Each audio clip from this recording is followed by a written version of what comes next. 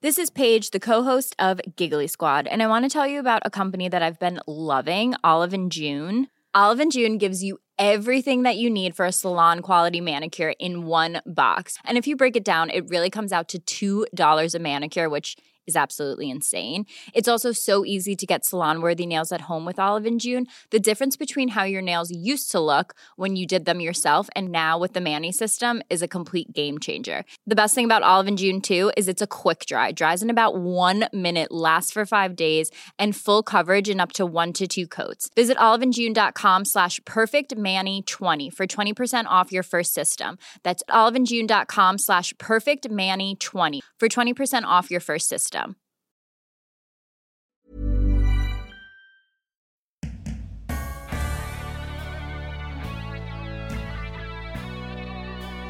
Hello and welcome to Don't Stop Us Now. I'm Claire Hatton. And I'm Greta Thomas, and we're on a mission to help you achieve your goals. We're all about sharing the secrets of the world's most innovative and pioneering successful women. Hear their uplifting stories and practical advice right here. Yes, right here. And if you're enjoying this podcast, then why not sign up for our newsletter at hello@don'tstopusnow.co and keep listening for this week's latest episode. Hello and welcome to this week's Future Proof Me mini episode. Today, we're exploring a topic we've been asked a lot about this year. It's true. We've had many people ask us something along the lines of, is now a good time to change career? Or how do I know when to quit my job and focus on my side hustle or start my own thing? Exactly. And one key consideration in many people's minds when they raise this with us is, how do I know, particularly in this time of COVID, if I'll be okay financially? Repeatedly, we hear that one of the biggest barriers to making a career transition is the fear of financial security.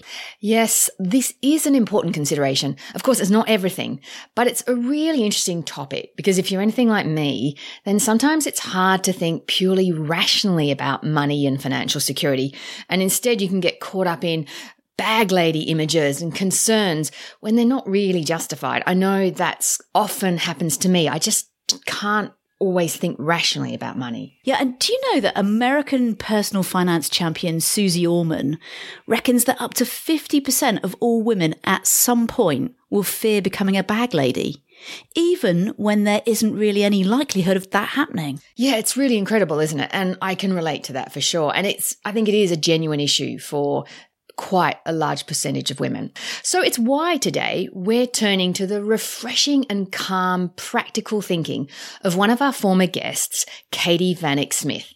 She chose to leave her high-paying job as president of Dow Jones in New York to co-found a media startup called Tortoise in the UK. That's right.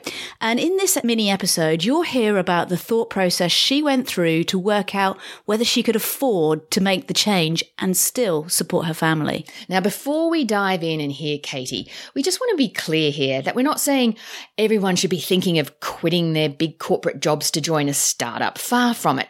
This is simply for those of you who are curious about how someone else thinks about their financial situation when it comes to making career decisions or thinking about career transitions. Exactly. So here's Katie on how she thought about and continues to think about what she needs in terms of finances. The reason that I never thought I'd do a startup is I was worried about pay packets. Yeah. Right? But now I'm sort of like, okay, I know what I need and I know how to live, and I've saved a lot from nice jobs before. I know how much I got in the bank. I know I can do it for 3 years. Doesn't work. I think I'm young enough to go and get a CEO gig, she says, and to have have another go in me. So it's a sort of, and actually money doesn't really matter as long as you can pay the bills. Yeah. So I'm just intrigued because I think sometimes your relationship with money impacts, whether you're prepared to take the risk of going to do something entrepreneurial or not. The reason I told myself I would never do a startup, right, which was like, the money. I mean, I obviously can't do it because of the money. And then you get to a point, I got to a point, which was not a point I ever thought I'd get to, by the way, because this was completely ridiculous, that I was earning a lot of money. right? And it didn't make me any happier. Money doesn't, everyone knows that. It's true. It made my life luxurious. It made it easy. It meant I could treat my friends and family and throw massive parties. And I'm quite known for my parties. Good to know. Yeah, I've just scaled them back now and do them in my house rather than in glamorous places. You know, as long as I can provide for my family, and that's my immediate family and my extended family, then it doesn't really matter. And it's also, the other thing I know is I know I can always make ends meet, which is the sort of thing that you always fall back on, which is if the worst comes to the worst, can I find a way to get through it? Yes, I can. I think I have a healthy relationship with money, which is I can live within any means, right? So I worked out the other week that I could feed my family for £85 a week. And I did it for a week, just to prove to myself I could do it if I ever needed to. But I'm all right. I'm paid okay. I'm just not paid the mega bucks. Yeah. It's fine. Don't worry. I can afford to eat. You can afford to eat. Excellent. Because I now watch my money in a different way to what I did. I did the energy swapping. I swapped all my energy accounts. I saved myself £1,500 in the year. I was very proud of myself, actually. I was like, oh, that's amazing. I also then shopped around for the first time in a very long time. But nothing else in my life has changed. I'm working the same hours. I just feel like I'm working in a different way. It isn't harder to do it. I thought it would be just harder, longer hours, but I'm learning loads. It's brilliant. I'm not working any harder than I worked when I was working in a corporate. You know, it's just amazing. Yeah. I just don't have the corporate clothes budget. So interesting to hear Katie's way of thinking through her financial situation, isn't it? I particularly love that she even tried shopping to that set budget of £85 for 1 week just to prove she could do it if she needed to. Yeah, and that reminds me of how podcaster and author Tim Ferriss has talked about doing something similar, you know, as part of embracing stoicism. Yeah, right. He was living very Spartanly for a period of time just to prove he would be okay if everything went wrong financially in his life. Yeah, for sure. I remember that. And I think it's really timely to be talking about this during COVID, as we know so many people's roles have been affected, you know, particularly if they're working in travel, aviation, hospitality, the arts, you name it. Absolutely. You know, another point I want to make here is that what we've shared here with Katie's experience is simply one person's journey and process of deciding to leave their corporate job for something else. I was thinking it might be helpful if you shared briefly, Claire, what you looked at before you left your leadership role at Google some years back. That's if you're happy to. Yeah, of course. Well, you know, kind of briefly, what I did was I worked with a coach for the last 18 months that I was in my role at Google. And I started right from the beginning of defining my purpose and values, all the way to then getting really clear on my strategy for leaving and, you know, my financial plan. You know, I made sure that I saved and I'd put money aside just to make sure that I knew how long I could last. And I also tested out my ideas while I was still in my corporate role, you know, making sure that I was also really trying to nail my day job, of course.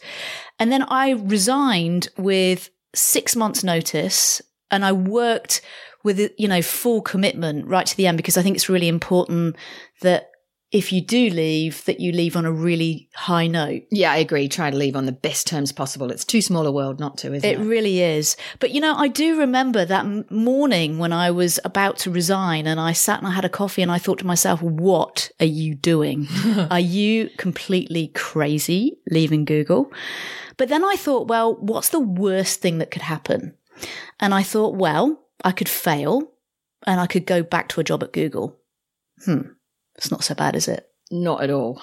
No. And then I thought, well, if I can't do this, I'm at a certain stage in my career, then who can? And so I took the risk and I jumped and I never looked back. Yeah, it's so interesting. And it's, you know, it's never easy to resign, even when you've got something compelling, like another corporate role to go for. It's always, I think, quite nerve-wracking to resign and, you know, end something, because endings are hard by definition. Yeah, they certainly are. And what about you, Greta? When you actually quit and went to work for yourself? Well, you know, it was quite some time ago. And I think, you know, in all honesty, I probably wouldn't have had the guts to go and work for myself. But I got sick with glandular fever years ago.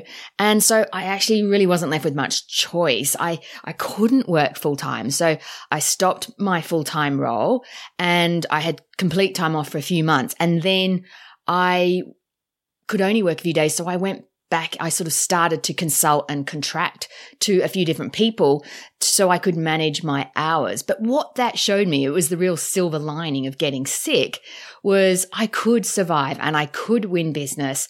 And I had always wanted to experience working for myself. And that kind of gave me the push, if you like, to give it a go. And I never really looked back from there. Yeah, it's funny, isn't it, how life sometimes pushes you Yeah, absolutely. in that direction.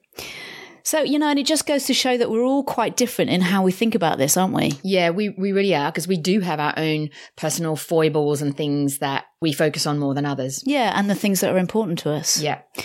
Well, we'll just say one more time that in this show, we're really not saying that we think everybody should be thinking about leaving their corporate gig to join a startup. Or work for themselves. Or work for themselves. Yeah, absolutely. But it might be helpful even for those of you that are thinking about making a career transition. Maybe it's a sideways move, or you're trying to move function or things like that. It may well be relevant to you in 2021.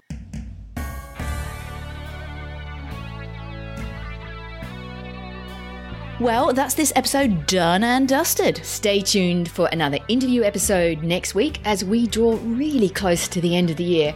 Stay happy, stay safe. Ciao for now.